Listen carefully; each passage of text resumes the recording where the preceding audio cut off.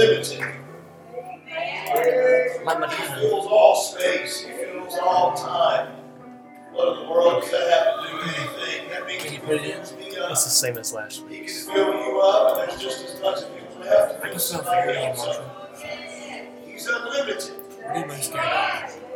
I'm not afraid of You're it. not. Yes, you are. Being alone. We have a finite capacity. Many scared daily. There's only so much our body can know. Only so much our heart can feel. Only so much we'll ever live and have the strength to do. So if I want more of God, who is unlimited, but I'm not like that, then the only way for me to get more of Jesus is for me to have less of me. The only way He can be more in control of my will and my life is if I hand that control over to Him. And I take my hands off of it and there's less of me. The only way He's going to increase in our life is when we decrease. So if you want more of Jesus today, you've got to push yourself out. How do you do that? You surrender. God, whatever you want me to do, whatever you want me to say, I'll do it. Well, I know I don't feel like standing up, but I'm going to stand up because I want more of you. I know that I don't feel like worshiping, but I'm going to worship you anyway because I want more of you. Amen. God, I know I'm not comfortable handing over control of my life, but God, I've made a mess, and I want you to be in control. So, Lord, here it is. I want more of God. Lord, fill me up. Press it down. Let it run over again. I want more of Jesus. He's here today. That unlimited God is in our midst today. If you want more of Him, it's here to ask me.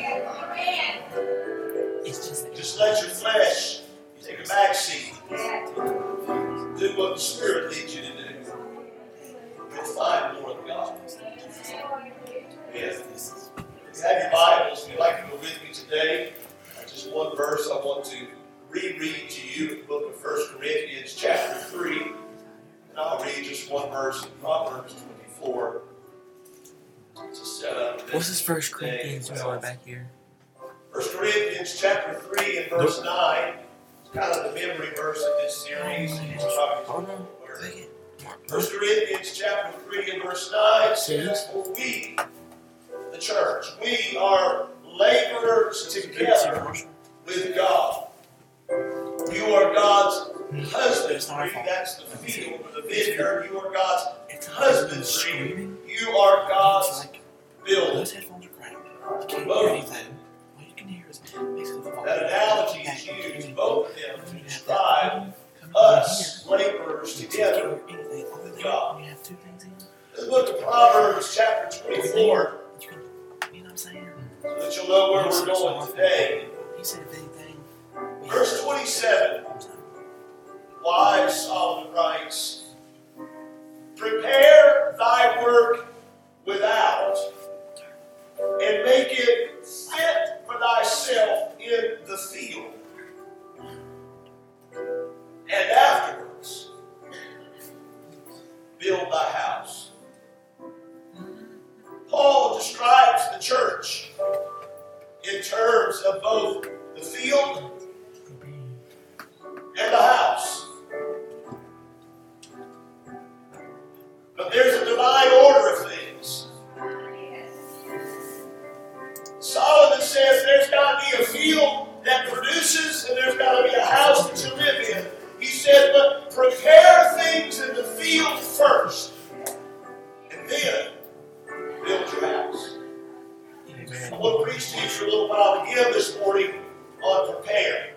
Can we lift up our hands, our voices, let's worship Him together. Oh God of the heavens, we love you, we glorify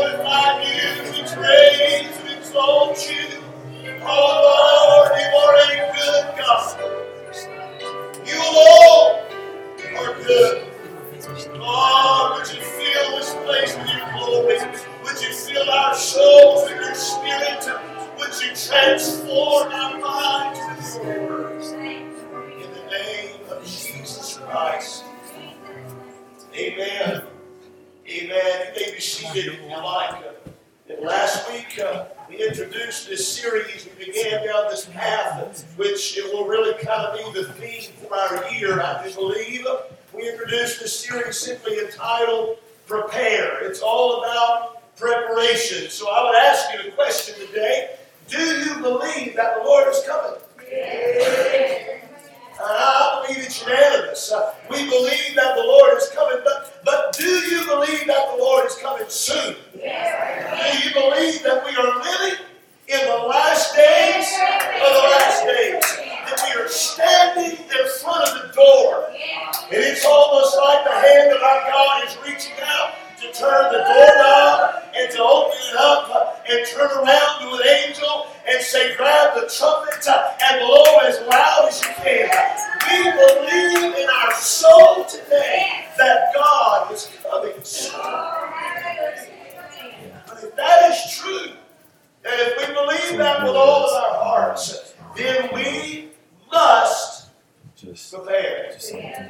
We must prepare for that day to come. After all, in the New Testament, before our Lord and our Savior Jesus Himself came the first time, preparations had to be made. The prophet Isaiah in chapter 40 and verse 3 of his book said, the voice of him that crieth in the wilderness, prepare ye the way of the Lord, make straight in the desert a highway for our God. The prophet spoke and said, if the Lord is going to come, then somebody has to prepare the way. What happened? Who was that somebody? That somebody was John the Baptist.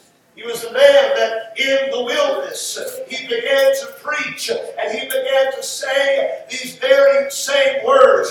Prepare ye the way of the Lord. Make his paths straight. What was he talking about? He was telling an entire generation of people, repent, for the coming of the Lord is at hand. Our God is coming, and you've got to be ready. I come to tell you today, if you're not already, you've got to get ready. The Lord's coming. There's no time to put it off. There's no time to think about it for another service or even an afternoon. If you're not ready to meet God today, don't walk out the doors of this church without being filled with the Holy Ghost. Amen. I want my soul to be prepared for the Lord to come. I want my house to be prepared. I don't want my wife. I don't want my children to be lost. I want my house to be prepared. And I want this church to be prepared.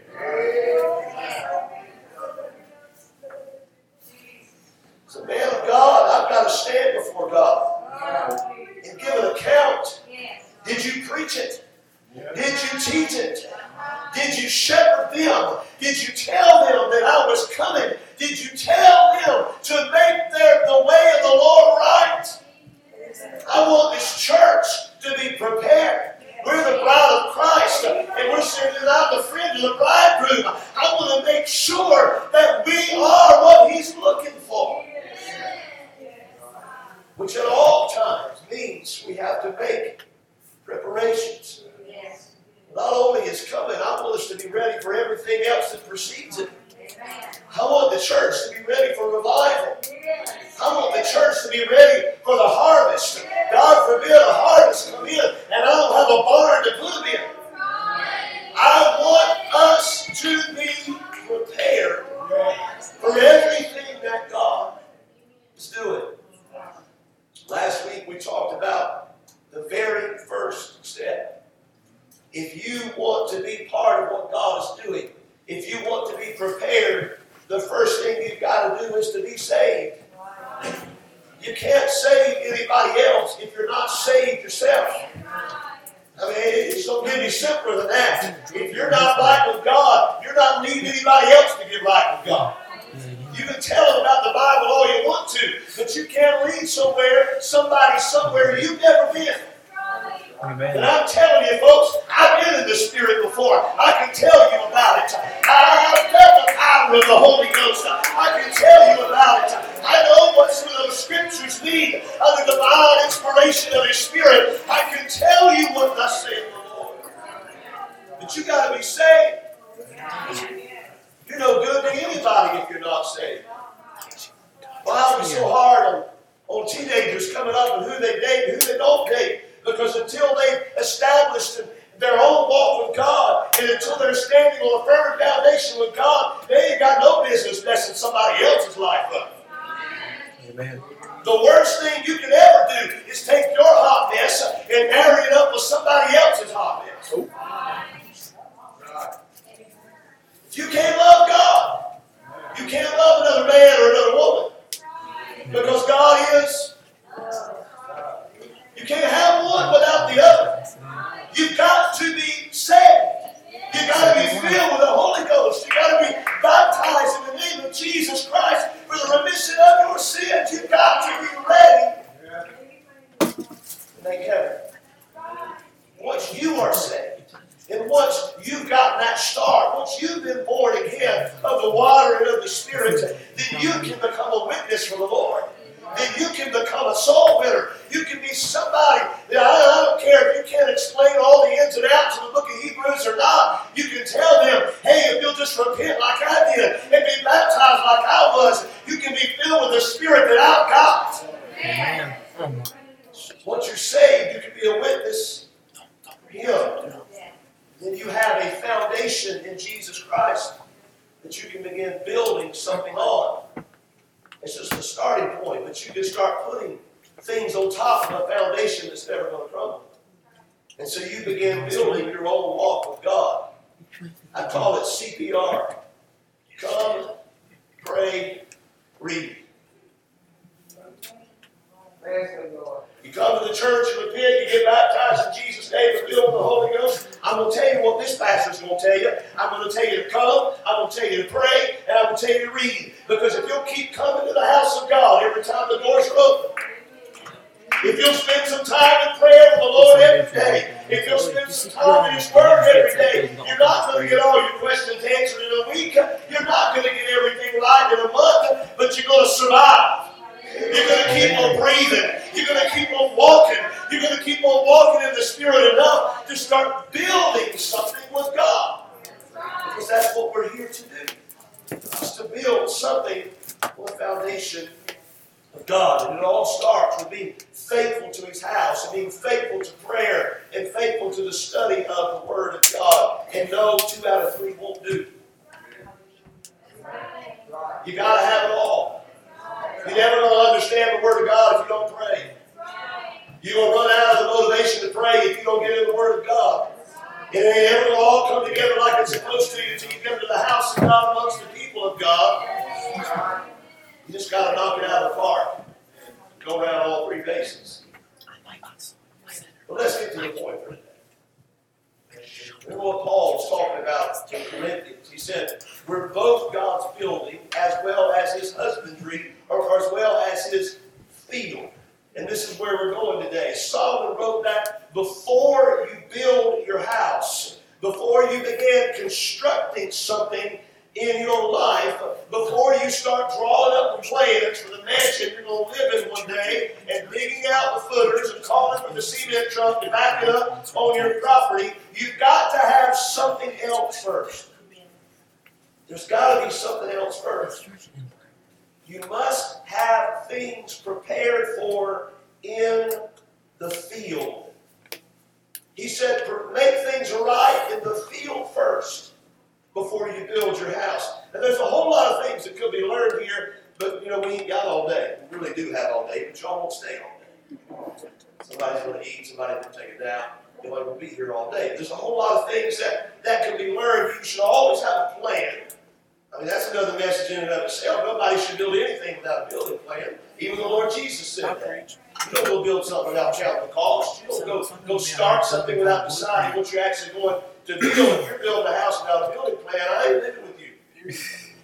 There's got to be a plan. Somebody needs to know what they're going to deal with. It drives home the whole idea that we got to prioritize needs over wants. Watch out. You might want to live in a mansion, but you can't afford it, so a cabin will do. Again, another message for another day. Valuable lessons that would be helpful for us. But I think there's something far more basic and fundamental that we find here in the Scripture. You have to get things done in the field. What does that mean? The field is the place where you're going to grow your crops. It's what's going to put food on the table. You can build the nicest barn that has ever been built, but if the field is empty, you're going to look foolish. It ain't going to make a bit of sense for you to build the grandest house that anybody in your neighborhood's ever seen, but when the harvest time comes and there's no harvest to put food on your table and to take food to market to pay the mortgage, you're going to look foolish. You better make sure right here and right now that you are doing what it takes to ensure that there will be a harvest. That there will be something growing in the field comes alive so that by August or September somebody's got something to eat. Solomon said, you get the field going first. You get moving in the field. Don't worry about your house. Just live in a tent for a little while. But make sure you get a plow down in the dirt.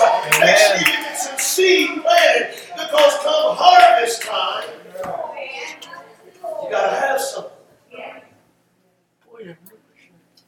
There's divine priority in the Word of God. Moving to the book of Acts, chapter 7. And we got a New Testament book talking about some Old Testament events. Acts chapter 7 and verse 44.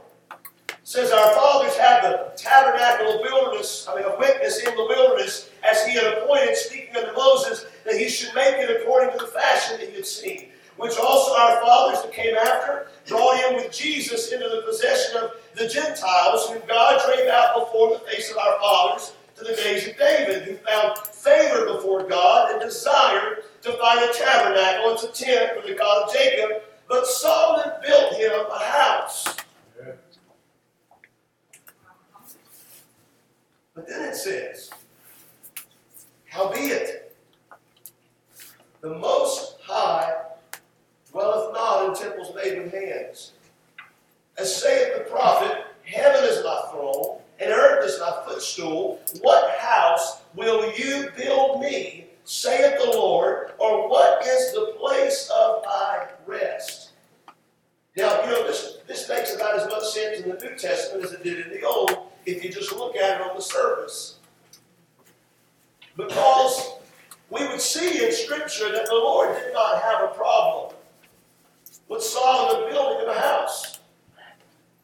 I mean, he told David, because David wanted to do it initially, I didn't ask you to build me a house. I didn't tell you to build me a house. You know good and well, David, I'm the God of all the heavens. I'm never going to fit into a building. David knew that. David just wanted to honor his God. David wanted to put some permanence to where they all came to worship God and some consistency in what they did and amongst God's people. And God told him, it's good that you have this in your heart.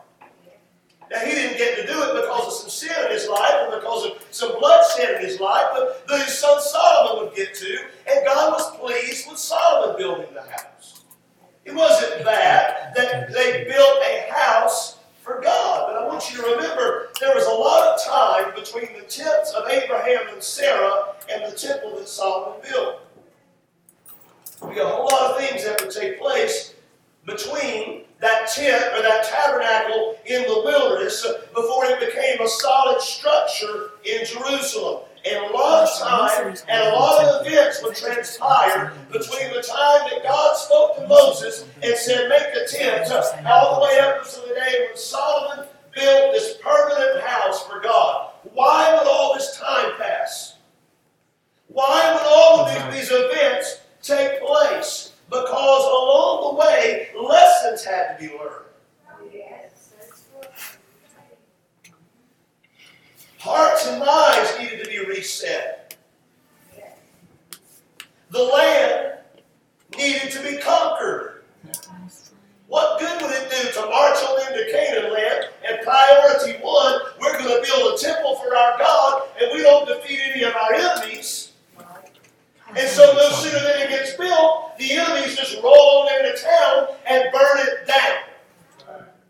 What sense would that make? There were some things that they were going to have to conquer first. There were some things they were going to have to overcome first. There were some things they were going to have to go through first before the day was ever going to come to put this permanent building and structure. Things needed to be right in the field. Amen. Before they ever built the house. I've come to tell you, there's some divine priority that needs to be in place in your life. And before you're worried about some of these things about the church and some of these things about the house of God, you need to get things right in your soul. You need to get things right in your home. And you need to become a witness for God.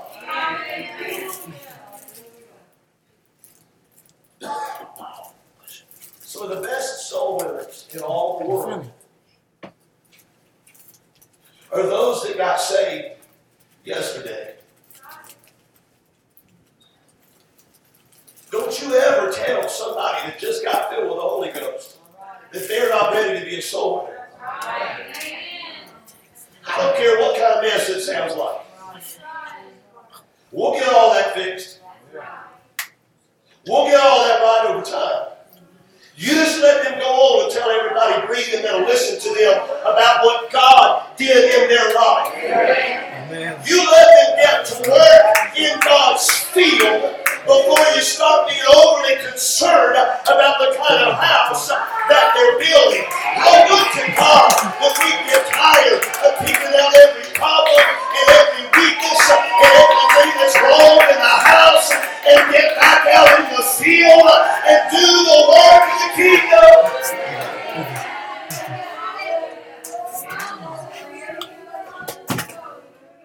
Now, don't think I'm just preaching this because I want to get up and say we ain't building a new church anytime soon. You know, if the Lord tarries long enough for it to happen, that's what we got to do. We've already talked about how old this building is. It's the best so long. If the Lord tarries long enough, you know, there's things we've got to do. But to stay there for just a second, what good does it do? Oh, I know it's some frustration off of our back, and, you know, we won't have to, you know, replace a metal roof like we do a shingle roof or whatever the things are that's going to be better about something else. But what good does it do to build a bigger building if we'll never fill it up?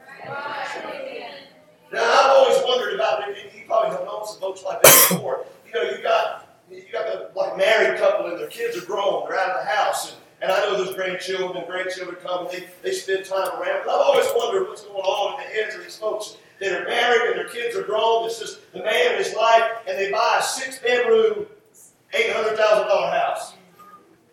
I mean, it's your money. You can buy whatever kind of house you want to buy. But I just don't know, what in the world are you going to do with it? There's 2 of them, and you sleep in the same bedroom. What in the world are you going to do with the other 5? What do you need 3 kitchens for? You know, what do you need? I understand maybe you got 28 grandkids and they don't ever leave. I get that. But if that's not the case with you, why? Most people wouldn't do that. Most people go the other way around. The kids get grown, they get a smaller house, so they can't come back. It doesn't make any sense to build a house that's never going to be filled up. It doesn't make any sense to go build a bigger house when there's nothing in the field. It doesn't make any sense to build bigger barns if we're not out planting seed. Come on, somebody. It's about time we get back to sowing. It's about time we get back to being a witness to the Lord.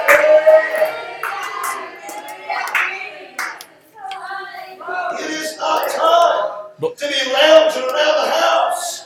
It is not time to be singing around the throne and supping with Jesus at the table if there's nothing growing in the field. Amen.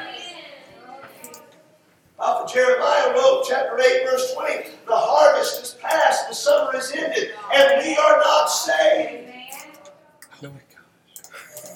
God forbid those words ever be spoken about the church of the living God. I mean, we're living in a day, y'all have told me, y'all have confessed, and got yourself back into a corner. Almost everybody in here believes the Lord is coming, and they believe He's coming soon. Right. So if you ain't won a soul yet,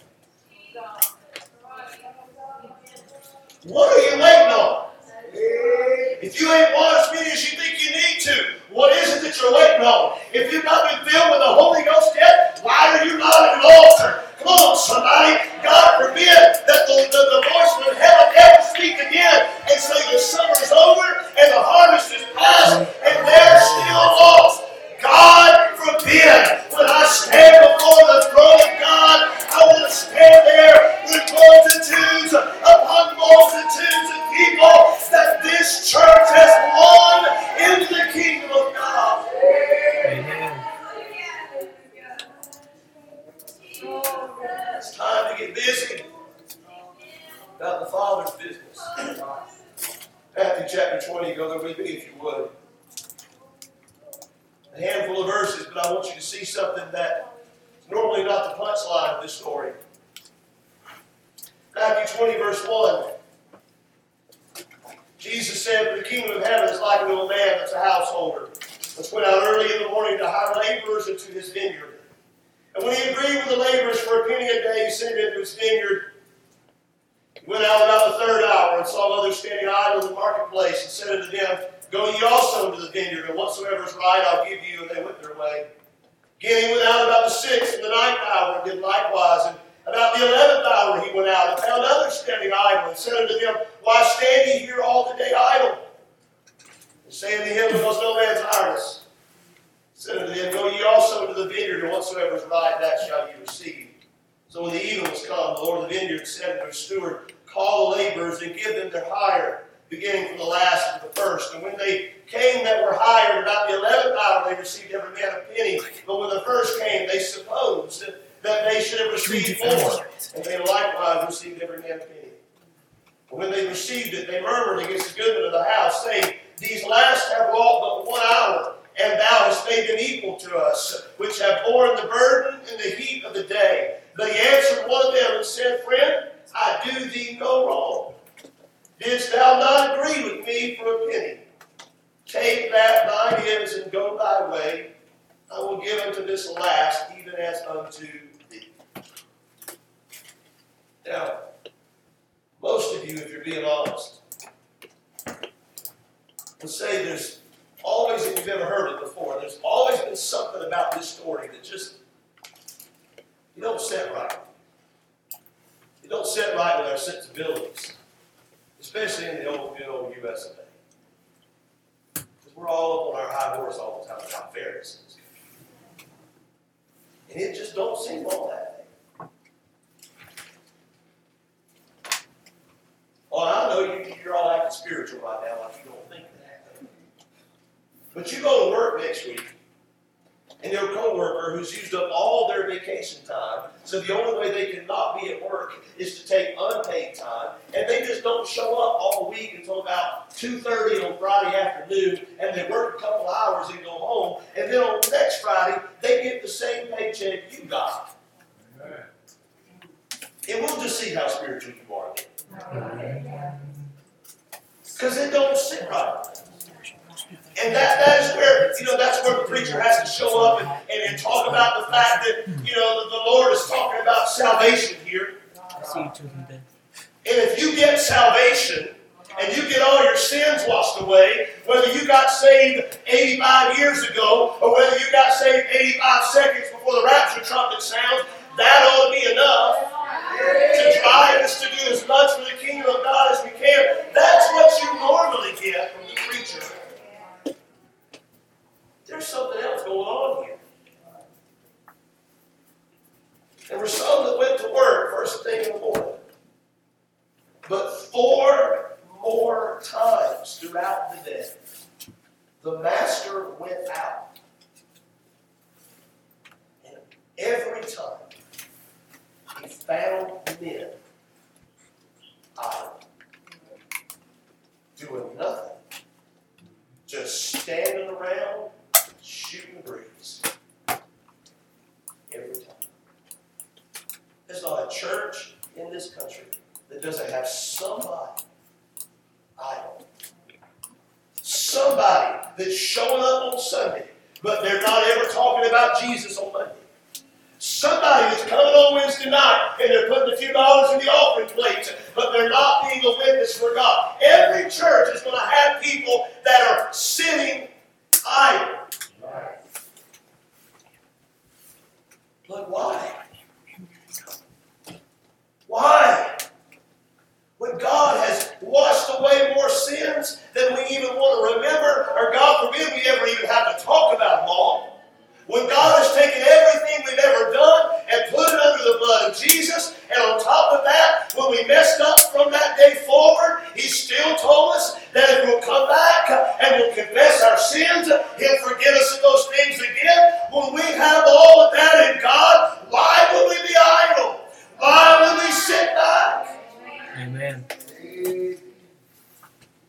in chapter 9 and verse 37, that same Jesus had said unto his disciples, the harvest truly is plenteous, but the laborers are few.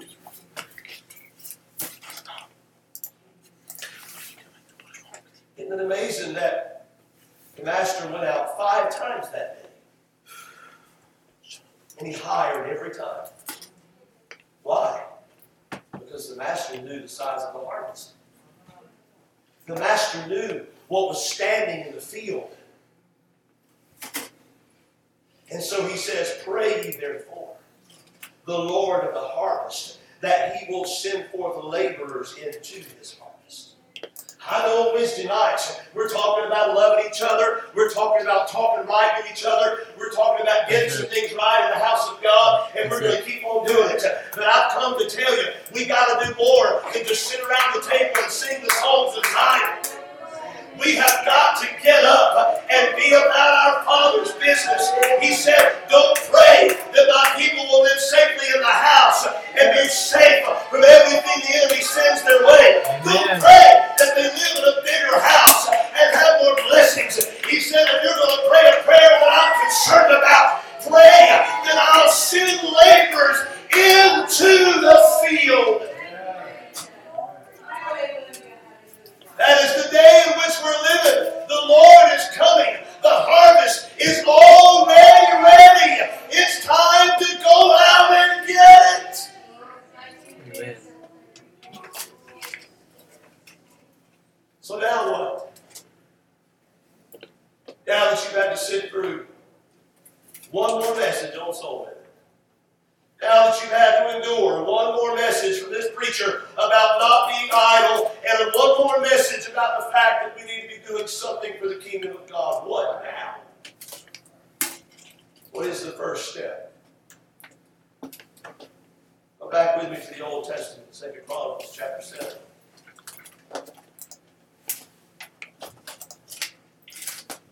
Solomon didn't write this book. This part of the book was written about Solomon.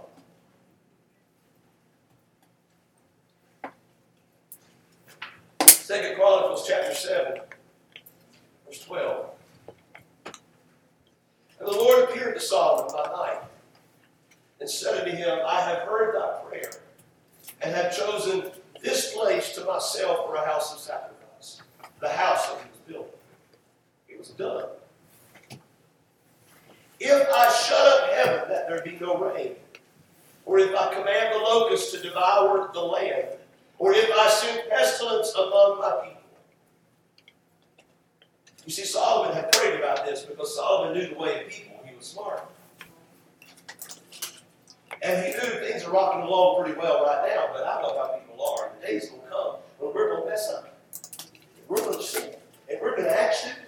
And we're going to have the judgment of God brought upon us. And so Solomon began to pray early. Lord, I want you to make me a promise that no matter how bad it gets out there, if they'll pray towards this house, you'll hear us, and you'll forgive us, and you'll make things right. So the Lord said, if I shut up heaven, there be no rain. If I command the locusts to devour the land, or if I send pestilence among my people. Verse 14 says, if my people, which are called by my name, shall humble themselves and pray, and seek my face, and turn from their wicked ways, then will I hear from heaven, and will forgive their sin. But there's no period. And heal their land.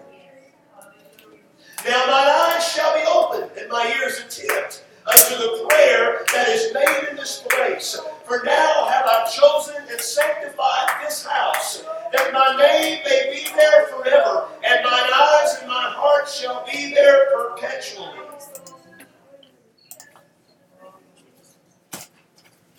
What this tells me,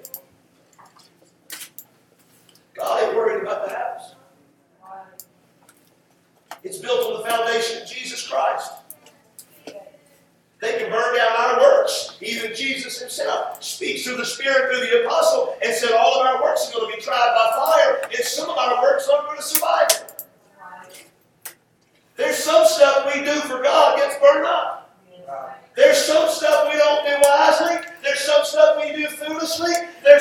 things we do in the wrong direction, it doesn't turn into anything. But the foundation's still there. God told Solomon, no matter what happens, I'm going to hear the prayers prayed from this house. You talk about a promise, church. If we stop worrying about God and start worrying about His harvest, Amen. we see more of those miracles and signs and wonders that God said would follow those that believe, which means idle people never see miracles, signs, and wonders. Idle churches never see revival. Idle churches never have a harvest. But you let God worry about the house, and you get out of the field. Amen.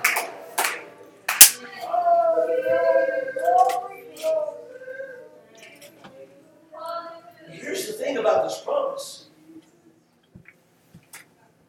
Even when things get messed up in the field. I mean, that's what locusts do. Locusts eat the harvest. Or they eat the plant before it can produce the harvest. That's what no rain does. No rain makes the harvest die. So in this promise, not only is God going to hear us, but He gives us the key to the harvest. What is it that we're supposed to do? What is the first step that the Church of the Living God must today and every day until Jesus comes? What is the step that we must take? Church, you got to pray. Yes, that's as deep as it gets this morning. We must pray. Now why? Because why preach this? I mean, we know we're supposed to pray. You talk about it all the time. We know we're supposed to pray. You even said it earlier in this message. But our flesh, the world around us, the enemy of our soul, does everything possible, all three of them, does everything possible to keep us believing that prayer is the least important thing we do, rather than the opposite.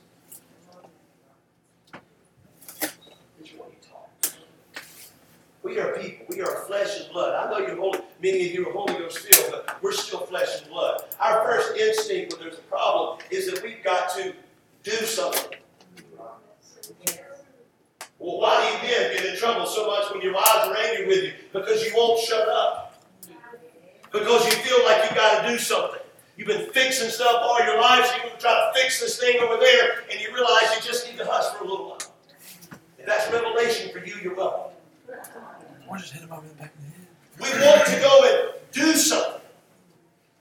We feel stirred. We go to the altar. God moves on us. We haven't read 3 books of the Bible, but we're going to preach on Sunday. Oh, y'all are chuckling on the inside, but I'm saying it because it happens. I've never given a Bible study one day in my life, but I'm going to Zimbabwe tomorrow. And I'm going to do a work for God. God tells you to go to Zimbabwe, buy the plane ticket, and go with God. But I've come to tell you that the priority in your life must become prayer.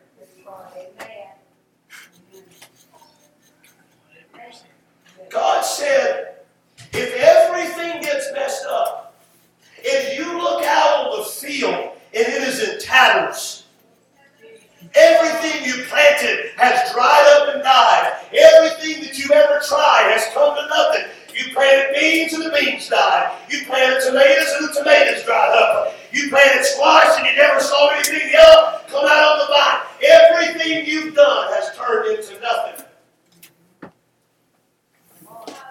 Pray. pews that are empty, and you've invited people to church and they haven't come. You gave the Bible study, but they didn't repent. What are you supposed to do? Pray.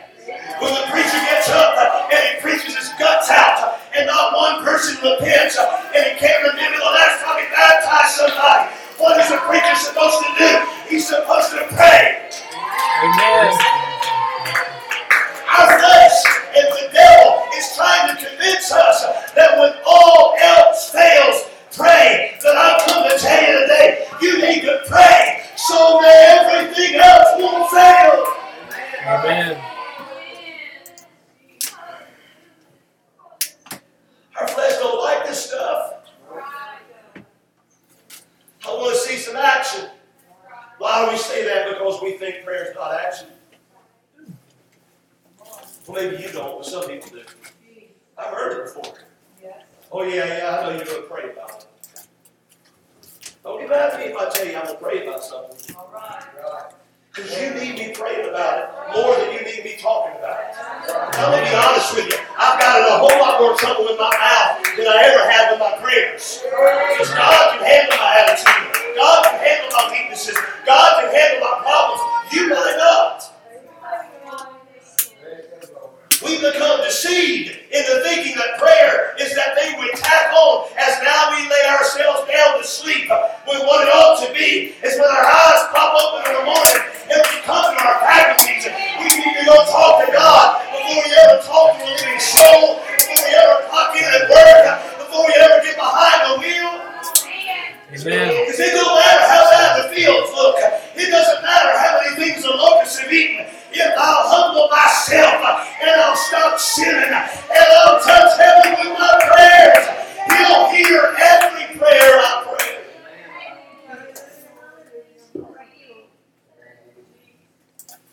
We've got to stop thinking that prayer is just a thing that enables us to do the work of God. I know I'm upsetting your theology right now. We think we're supposed to pray so that we can do the work of God. And what we need to realize is that prayer is the highest form of the work of God.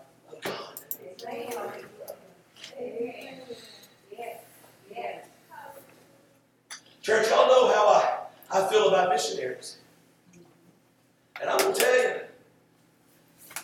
God, I'm sure, has to be careful what He says to me because it won't take much. I just have to feel an inclination to go halfway around the world. Let's go, Rosie's. Come on. God's called us to. I see Marshall. When they come, I want to drag every penny I can out of your pockets and give it to them. When I hear about some kind of problem, I want to be the one first in line to say, hey, we're going to take care of it.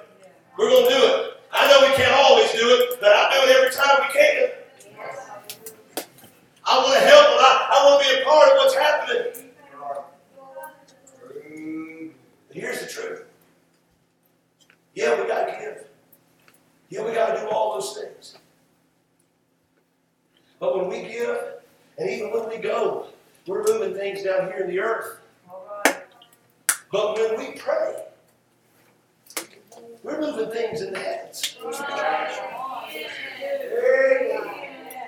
Do you realize that when some people showed up to the disciples and were trying to bring up some criticism about them not paying taxes, the Lord said, go fishing. Go fishing. They went fishing and pulled in a fish, and there was money in the fish's mouth. Some of y'all are fishermen. Hey, at one time you ever pulled a $100 bill out of the fish's mouth. But God can do it if He wants to.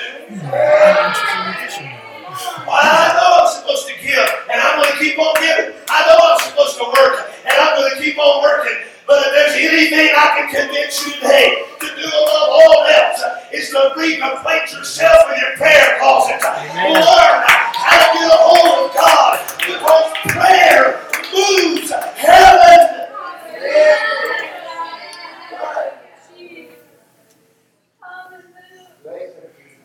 Jeremiah chapter 1.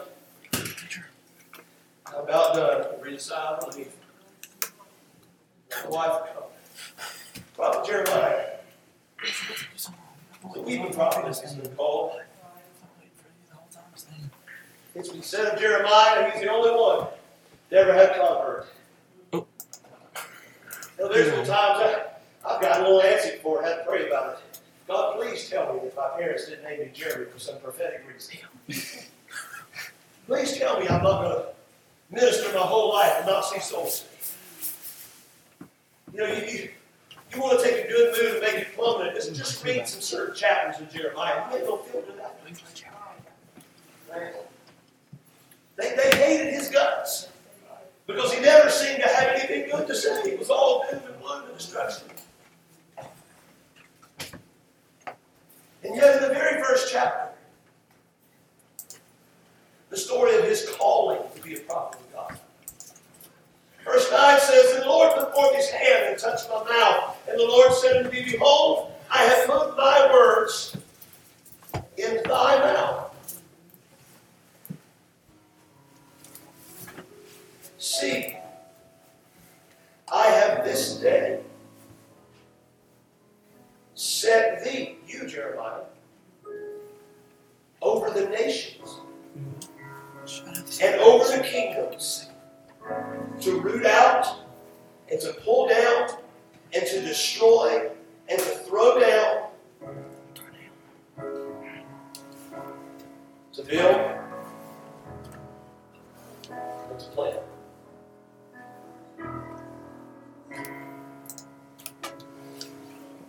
You find some time one day in your Bible reading plan, you read the rest of the book of Jeremiah. You'll never find where he raised his sword. You'll never find where he raised his sword to go after the enemies of God. I know there was an unfortunate incident that took place, but there was no Jeremiah leading an army. There was no Jeremiah sitting on the throne and issuing edicts. But you will find him thrown a well. You will find him under arrest. You will find him hauled away from the land of his nativity to be a captive in battle with everybody else. And if God said, "Jeremiah, I have set you